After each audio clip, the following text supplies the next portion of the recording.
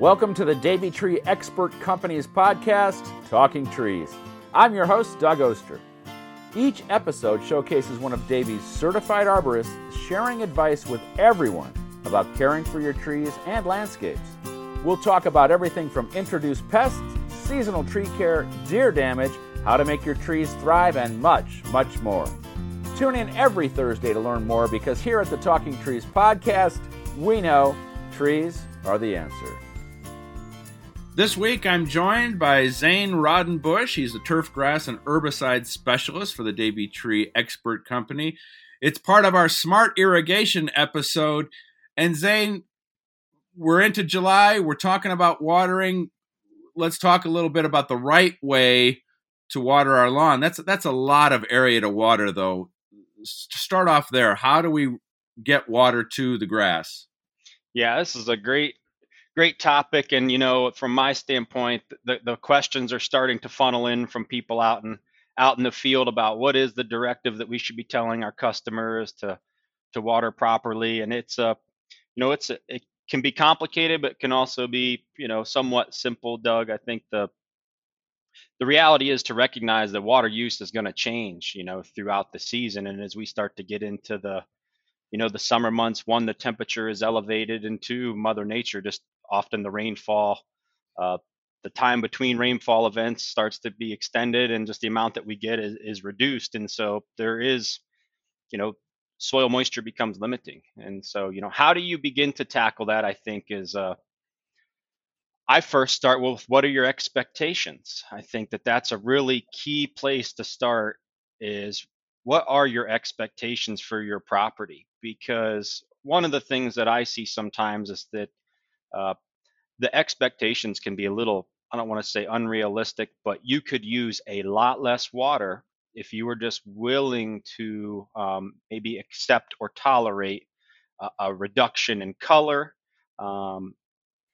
potentially a little bit of reduction in quality. We see can really result in a lot less water use, close to 70% in some of the studies that are published out there. And so I think that's the first place is, what are your expectations for your property? If you're someone who, expects it to be green all the time and really to be pretty plush, you are going to have to be very, very judicious in terms of the amount of water that you put down and when you put it down. Or if you're someone who just says, I just want to maintain decent quality, we would see that, well, then maybe you can get away with kind of some spot watering in between when Mother Nature does it. So I'm dancing around your question a little bit, but I think it's important to kind of get that out there right away, that let's face it, these plants go under a lot of stress in the summer months. And honestly, I see sometimes people with irrigation systems would do themselves a favors by not running them, that they kind of exacerbate some problems through the use of their irrigation system, where if they just wouldn't have used it at all,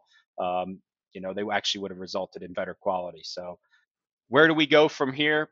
It depends. Do you have an in-ground irrigation system, or are you moving hoses around your property to irrigate? If you're like me, who'd be a hose dragger, and I'll be totally honest with you, I don't water my lawn.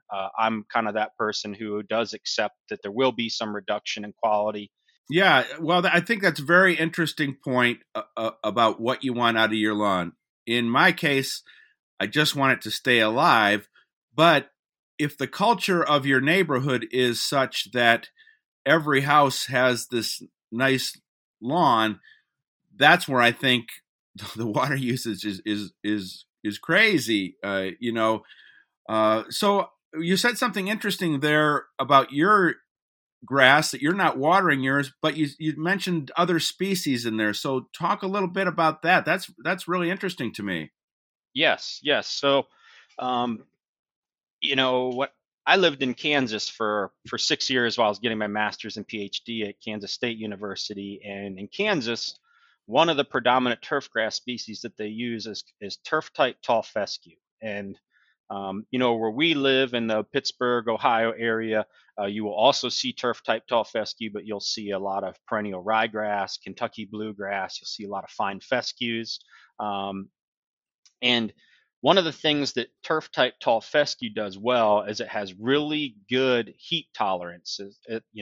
Some of these grasses, it gets really hot, will go under heat stress, and you'll start to see a lot of necrotic leaves, and they're just not going to tolerate that. And also, tall fescue is a really deep rooter. It can produce much deeper roots than a lot of the other turfgrass species can. It has Achilles heels though. It's a bunch type grass, so compared to something like Kentucky bluegrass that can produce rhizomes under the soil that help it spread and help it recover from traffic or dog urine stains or whatever it might be. Turf type tall fescue is a bunch type grass. So if you would come in there and divot it up or remove turf, it's not going to fill back in. So that's one of its Achilles heels, and it's susceptible to a disease called brown patch. But in the summer months, it maintains really good color, much longer than those other species that I mentioned will, from my experiences. And so that was something that I did. I went through a renovation last fall and turned the stand over and made it pretty much all turf type tall fescue. And so so the color is there.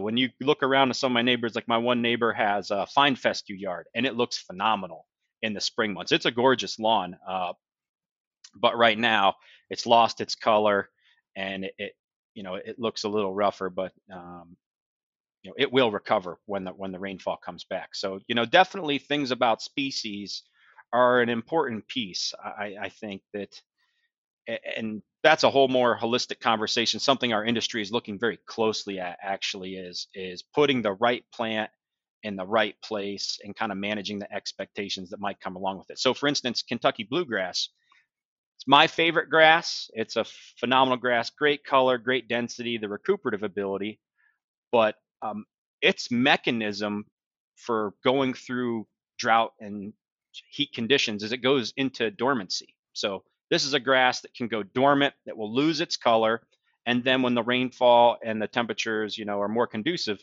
will come out of this dormancy, and really quite amazing how much recovery can happen there. So, the differences in the species certainly can really influence what you might expect to see on your property. I mean, can I have a bunch of those different species in there? I mean, it sounds great that the one that you have, what is it called? The tall turf type tall fescue. And then that fine one sounds great for the spring. And then Kentucky bluegrass, can I mix these all together, or it doesn't work that way? Yes, you can mix together, and it's often a recommendation. It was actually what I attempted to do in my lawn a little bit, was a poly stand. So it's always good to have, when you're going to plant grass, there's a couple different recommendations. One, there's what's known as cultivars. So, my grass, although I say it's turf type tall fescue, there's actually 5 different cultivars of turf type tall fescue. So those are unique genetic individuals. An idea there would be if one of those individuals is really susceptible to disease like brown patch, we're not going to lose the entire stand, or whatever it might be. So you're kind of hedging your bet there.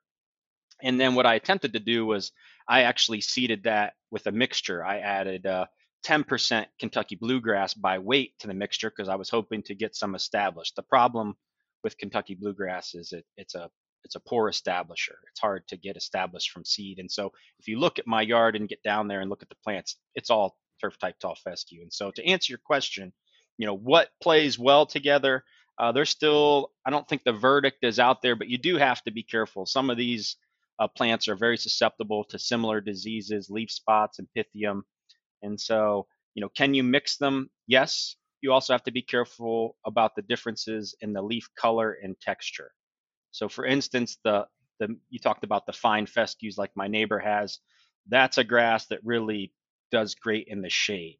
I don't typically recommend the use of that grass in a full sun area because it will lose color in the summer months. But in the full shade, there's no better grass. In low maintenance areas where you don't want to mow, there's no better grass. But it has a very fine leaf texture. It looks like almost a pine needle, fascicles, that they're very thin blades. And then you get them mixed with a blade that's coarser textured.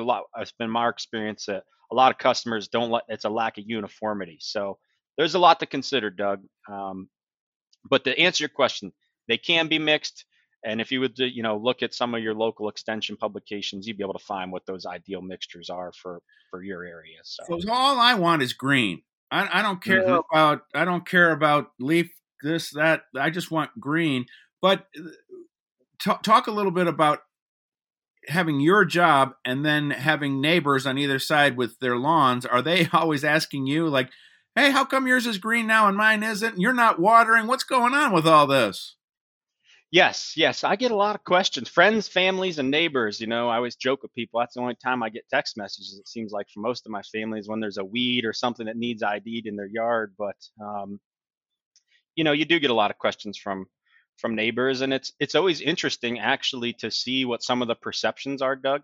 In my field, to listen to what people think and believe and where they got that information from. And it's always interesting to kind of to take them down the realm of where I'm headed. That I'm all about trying to create a sustainable landscape. I really uh, I want the color too. It's my profession. I want my property to show that I have that expertise, but at the same time, I have a family with kids, and my time is spent doing other things. And so I'm all about trying to get my landscape to be more sustainable, and I do that through, you know, great cultural practices of the proper mowing height, the proper mowing frequency. Addressing soil issues, as I mentioned, trying to get the ideal species, what I felt like was correct for my yard. And so there's a theme sometimes when I go. So it's not uncommon for me where we have customers, who's I shouldn't say it's not uncommon. It does happen, unfortunately, where we have customers whose properties, aren't up to what they want it to be, to their standards, and we go visit those properties, and you sometimes just see some inherent issues that there might not be any topsoil. That's one of the most common things I see in the urban landscape is that people build houses, and what those contractors do is they come in and they scrape off all the topsoil into a pile. They build your house, and they try to respread that topsoil as evenly as they can across the property, but it's never perfect. And there are places literally where there is no topsoil, and turf grass plants really are not going to grow in what we call subsoil. It's pretty much devoid of any nutrients. The physical properties aren't conducive. And so what do you do for a customer like that? That's up to talk about soil modification, but ultimately to fix that problem, we can't fertilize, we can't irrigate our way out of an issue like that. And so I'm always trying to get people to see that, if there is a reduction in quality, what is the true underlying cause? I think too often people are very quick to pull a sprinkler or to fertilize their way out of a problem that really could be related to a soil or a shade issue. I mean, you know, trees, tree shade is a really difficult place to grow quality turf grass under because the light that reaches the turf grass canopy has already had a lot of the energy taken out from the tree leaves. And so those are the things that I focus on and try to educate people that, one, I sometimes see in some of these properties to let someone know, like, you have a really challenging property to grow quality turf grass in. I mean, a beautiful property, and it has all these different things, but you have to have a little bit of a give and take. If you have a property that's got 15, 100-year-old pin oaks on it that are gorgeous trees, um, maintaining a plush lawn underneath of that, that's where the expectations need to be managed a little bit. And that's where we might say, well, let's come and introduce the correct species. Maybe it's, if they planted a bunch of Kentucky bluegrass that's going to have powdery mildew issues, and we could go towards a different species. So, to answer your question, I just keep coming back to what, culturally, what can we do to put the plant in the best position possible to maintain good quality? So let's get back to our watering. Yes, yeah, we've digressed there a little bit. We'll get back to it. We're going to talk. I think we're going to talk for a long time about lawns today because we've got a lot of stuff to cover, and I love this information. I'm a hose dragger too, but is there a specific, if we're going to water that lawn? Let's say we've got a decent lawn, we've got some decent soil there. We're interested in keeping it green all year long if possible. Is there a certain time of the day that's best to water? Yes, definitely. The time and the frequency are two important factors. So for a hose dragger like myself, I think you are best to really focus your efforts on what you said, the curbside appeal. And so, if you had to divvy up your resources and your time, I would focus on that front yard piece. And then from there, the ideal time, in my opinion, would be any time between the hours of 5 a.m. to 8 a.m. And, there is a much wider window than that. I would say anytime from probably 11 p.m. all the way to 10 a.m. is your true water window, but that's not really realistic for many of us. So, when you get up in the morning and you have that cup of coffee, get your hose out and water. And there's a few reasons that that time is ideal. The times you want to avoid is certainly in the right in the middle of the day. We're going to see a lot of that water will be lost to evaporation just because of the heat. And water has a relatively high, what's called specific heat. The specific heat of water it's pretty unique, water in general. So one, it takes a lot of energy to change the temperature of water by 1 degree. So a lot of energy is required to do that. But once the water temperature is increased, it holds that energy. And so by irrigating in the middle of the day, you actually will see that you can raise the soil temperature somewhat significantly by irrigating. And so the middle of the day is really a no-no. And then the other time that we want to avoid is in the late afternoon. So several of the turfgrass diseases require a specific amount of what's called leaf wetness period. And so you think about leaf wetness when you walk out in your yard in the late evenings with no shoes on, you can feel the dew that's beginning to form on the leaves. That would begin the period of leaf wetness. And so that's typically going to be, in the summer months, somewhere around that 9:30, 9 o'clock time frame.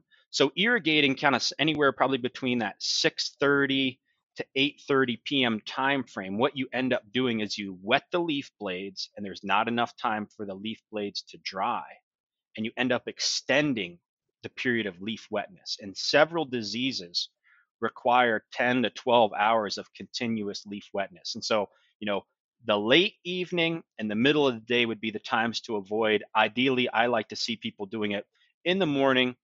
There's very little wind during that time, and you're able to, one, watch the system and move things around. And so, one, that would be the ideal time, Doug, would be early in the morning. And then if you do it early in the morning, those blades will have a chance to dry out too, right? Correct. Yep. So, you're one, there's going to be dew on the leaf blades already. So the leaf wetness piece is kind of null at that point. And in fact, we actually see that irrigating can knock that dew off of the leaf blades sometimes and actually decrease the leaf wetness period. So there are a lot of benefits to irrigating at that time frame. Next question. How often and how much? There's the $1 million question. This is another one that you could probably get away with, during the true heat of the summer months. I think you could probably get away with twice a week, but you might see a standard recommendation of irrigating 3 times a week. And, that will be related to what is the uniformity of your irrigation system and how much did you water. And, if you can get those things dialed in, you probably could be twice a week. But, I typically see people are more like 3 times a week. And so, how much? This is the great question. And in an ideal world, if you had a crystal ball, you would supply the turfgrass plants with just what they need and nothing more, right? Anything additional is kind of a waste. And the way that we can measure that is we have several different methods. We can look at the soil moisture. We can look at what the weather forecast is and was. So through the process of what's known as evapotranspiration, we can actually somewhat estimate how much water was used by the turfgrass plants that day. And so the standard recommendation is that turfgrass plants will use about 1 inch of water per week. And this is where, for most homeowners, I don't want to lose anybody here, but the reality is we don't speak about irrigation in home lawns enough in terms of the amount of water. It's all on time, right? Because those irrigation timers are all based on time, how many stations and how much time, and even us moving these hoses around, I put it in 20 minutes in each spot. But the reality is we would love to know how much water through the use of catch cups, and we could go down through an irrigation audit. But the reality is we don't have that much time for a lot of people. But that is the true way, Doug. If you said how much, I mean, it's a loaded question, but the reality is you really would need to know how much water that sprinkler puts out and to actually capture some of that. And that can be done relatively easy with just cans and and setting them out and irrigating, and then going back and looking at how much water was collected, and doing some simple math. So putting out anywhere 3/10 to a half inch of water each irrigation cycle would be close to ideal. So if you're having runoff and things, that's too much. So if you have steep slopes, you might have to do what's we call it soak cycles, where you water just to the point of where you're about to have runoff and you stop. So maybe the rest of your lawn that's relatively flat, you can run cycles for 20-30 minutes a piece, but on a steep slope, after 10 minutes you're generating runoff. That's not good for our business. So that might be a situation where you have to run it for 10 minutes, let something else run, come back and run it for another 10. So well, I like the idea of putting that catch can there, whether it's a tuna can or whatever it might be. Put that in place, run the sprinkler, and when that thing's filled up to an inch, we know we've got the water. We're assuming we're on a flat. We've given the grass what it needs, right? Correct. And this is where our industry, Doug, the reality is our industry is under scrutiny for water use. Not so much here in our area, but you start to head out west. I mean, you hear about people being paid to take turf grass out of their lawns and et cetera. And that's a whole nother conversation, but make no mistake about it. Our industry has recognized that water and how we manage water is a huge part for us. And the reality is not everybody, has all this training to make these really informed decisions. And so the thing that's coming down the pipeline is just the use of data and technology and smart controllers. And I think the data's out there already and this is getting away from the dragging hose conversation versus people that have actual in-ground sprinklers, but we see just massive reductions, 50, 60, 70% on the regular basis in terms of the water reduction that we're able to make. But in terms of someone dragging hose, how do you really know how much water you put out there? I mean, unless you use these cups, it's kind of a guess. And if you're guessing, I always tell people you can always put more down. You can always add more, but once it's down, you can't take it away. And so, in terms of irrigating, you'd be better off to err on the side of too little, because you can always come back the next day and put it down again. But once you start over irrigating, that ends to a whole other slew of problems. It creates anaerobic soils. We get reduced rooting, disease issues, a lot of thatch production. So it's an important tool. This is it seems like it would be simple. And unfortunately, I'm somebody who can probably make it overcomplicated. And it is simple, but at the end of the day, if you don't know how much water you've put out, you are guessing. And so to take the time to set a cup or two out, I mean, if you're doing that, you're a step ahead of what I see a lot of people do. Great stuff, Zane. We're out of time for this week, but you and I are going to keep talking for part 2 of this podcast, where we'll discuss more about having a great lawn. Remember to tune in every Thursday to the Talking Trees podcast from the Davey Tree Expert Company. I'm your host, Doug Oster, reminding you on the Talking Trees podcast, trees are the answer.